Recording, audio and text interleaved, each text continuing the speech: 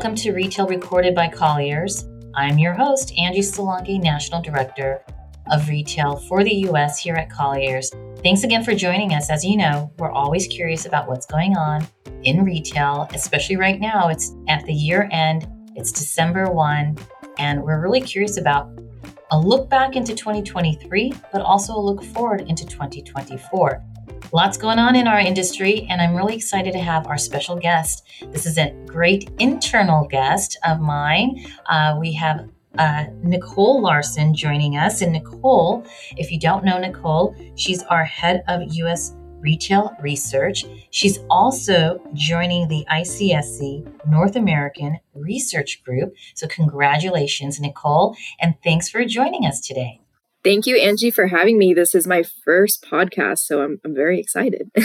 Awesome. Well, I appreciate that. And I know that we're going to have a great dialogue because it's all things retail. You are just a big a fan as I am. I know it runs through your DNA. So we're going to have a pretty dynamic conversation. Cool. Let's get into it. Let's do it. So with that, I'm just going to jump in. Look, there's a lot that's been happening in just in the recent, call it week, with Black Friday, what's been pulled forward from Black Friday, what we're calling, right, Blur Friday, and then what's happened subsequent to that, and what you see in terms of kind of the shopping behaviors and trends and numbers going forward. So I'd love to hear from you first and foremost, as it relates to the Black Friday weekend. What were the total number of people that really said, hey, I participated in some form of shopping compared to from 2023 to 2022 that was in store versus online? So for total 2023 in store and online, we saw over 200 million shoppers engaged in some sort of online and in-store transaction. And that wasn't a huge uptick from 2022, but there was a pretty big difference in the numbers of shoppers that went in-store and shopped online.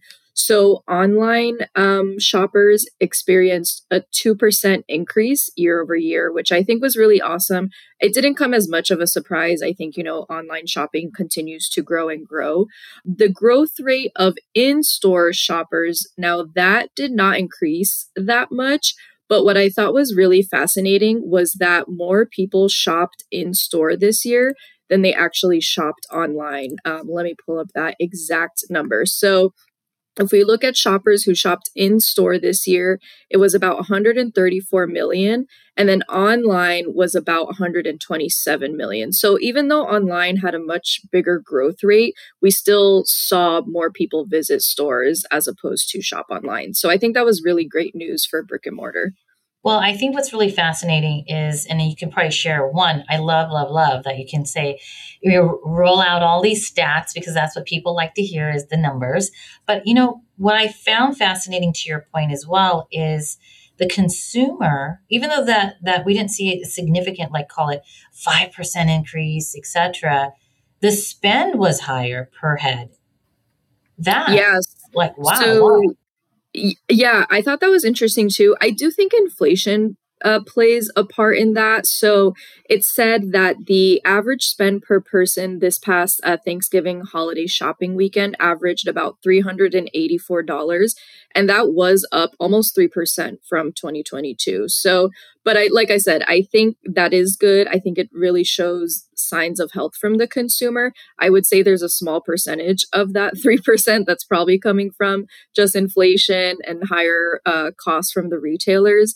But it did seem like a lot of the consumers were influenced to purchase during this holiday spend weekend, really to get the discounts on those gifts. I mean, I think there were some incredible discounts that were had on Black Friday and Cyber Monday, and it really probably gave consumers FOMO, and they were like, I got to lock in this price before it goes up maybe $20 or even $50 in just a week or so. So I think that was really great. The retailers did an awesome job at advertising and getting those sales and promotions out there to the consumers.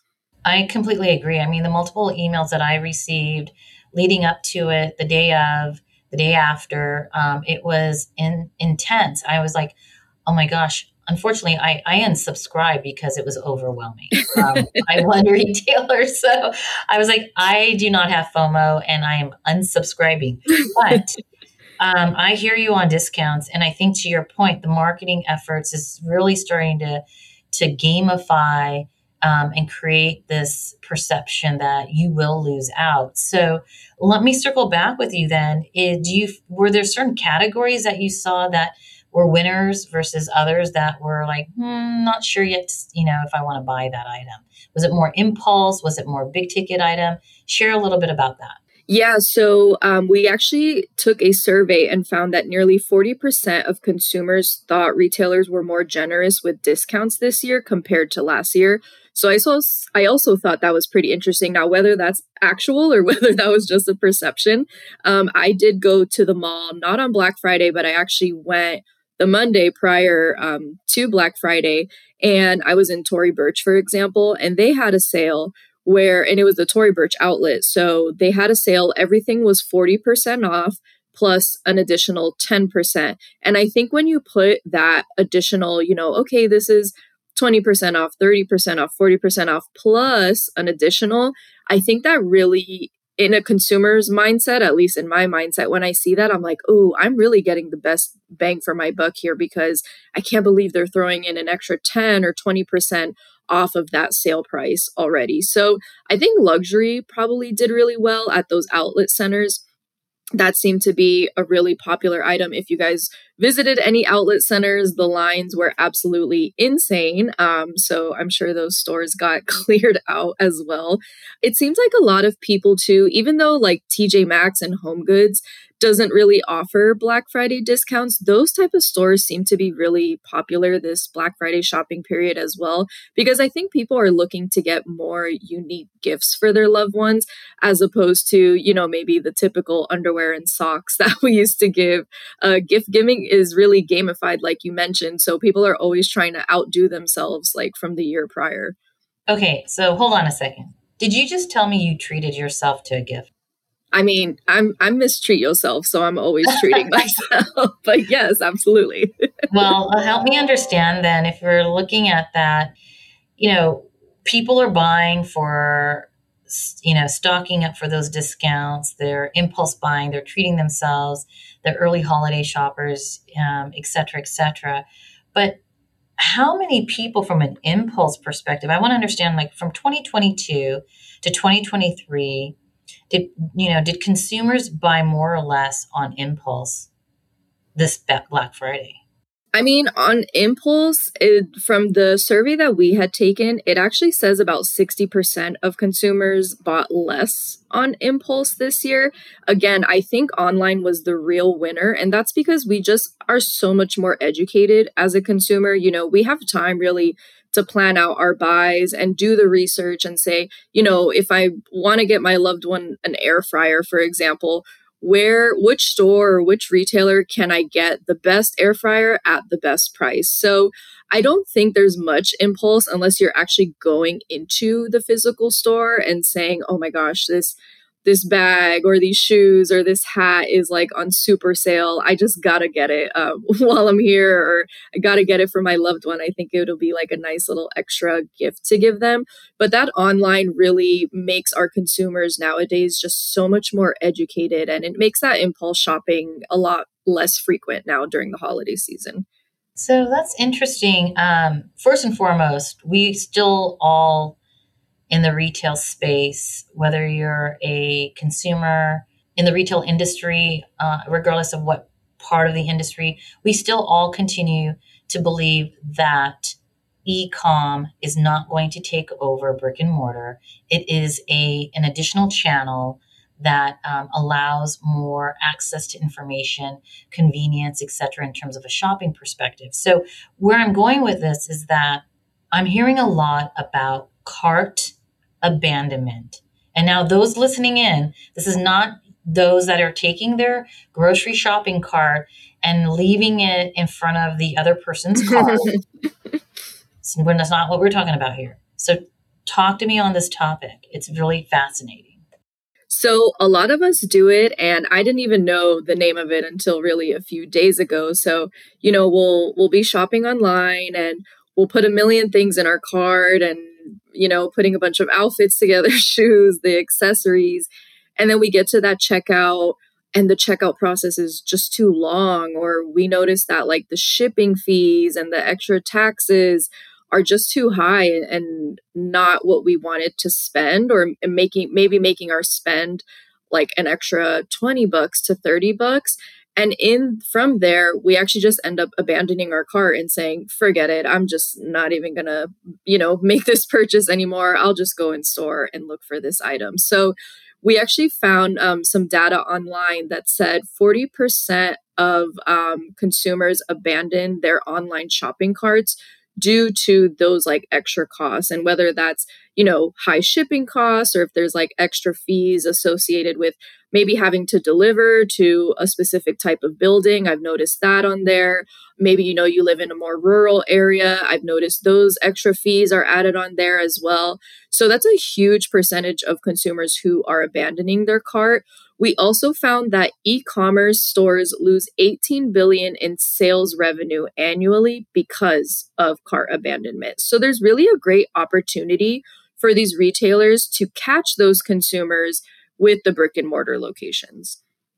Wow, I didn't realize that 40% leave their item in the cart and just basically just close out of their tab. So that's a pretty significant percentage, which again goes back to the comment you made earlier, which is, hey, people are doing a lot of much more research because of the accessibility to research. And then, they still want to touch, feel, and understand the product in store. So really they're kind of helping one another. So what online is doing, it's really helping consumers understand the product.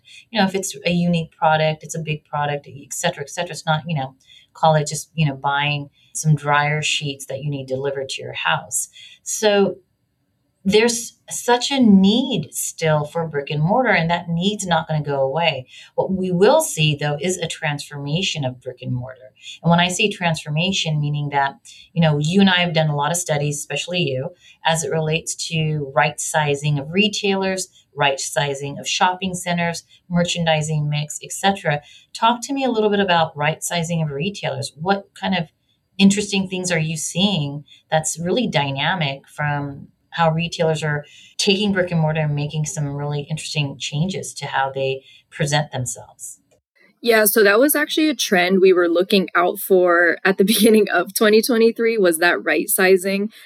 Typically, on average, retail stores are now averaging below 3,000 square feet for like a normal size store. Obviously, dependent upon your sector, that could be smaller, could be a little bit bigger, but that's typically the normal size we're starting to see. And pre-pandemic, it was probably closer to 4,000 square feet. So that has definitely decreased a lot, I would say, just over the past few years.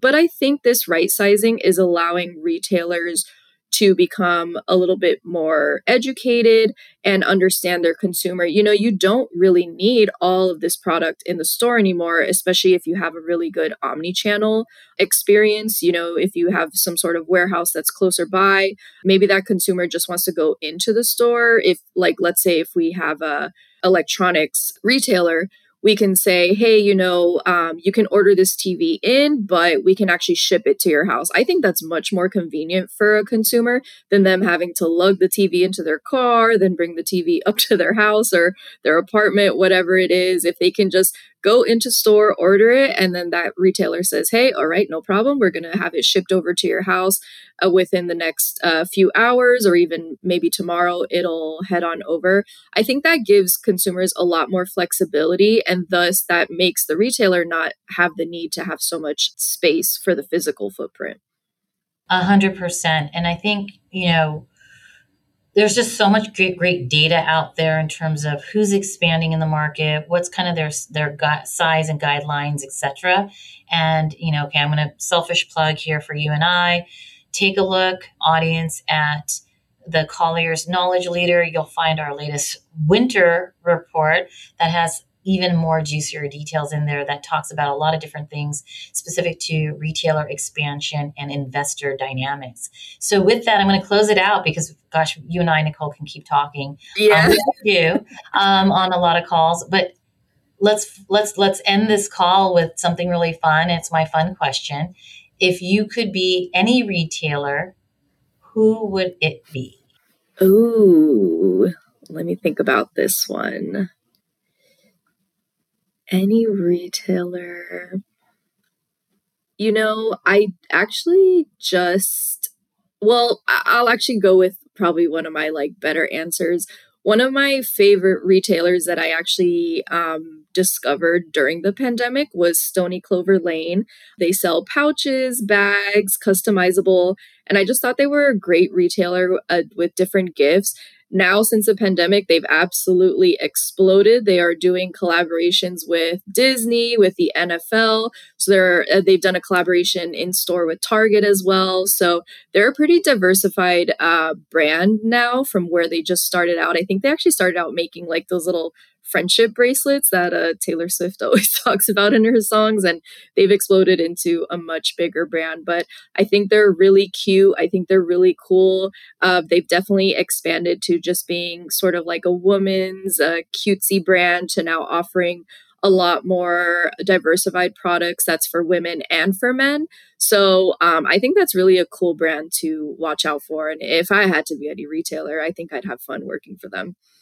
Oh, I definitely think you would because it is very fun and colorful, and it's a great brand, and it's we all need a little fun in our lives, and I think that one is unique in its own right. And so, seeing the stores as well as the online is fantastic. I actually got an opportunity because of you, Nicole, to see your store in New York. So I would say it's very aligned to who you are.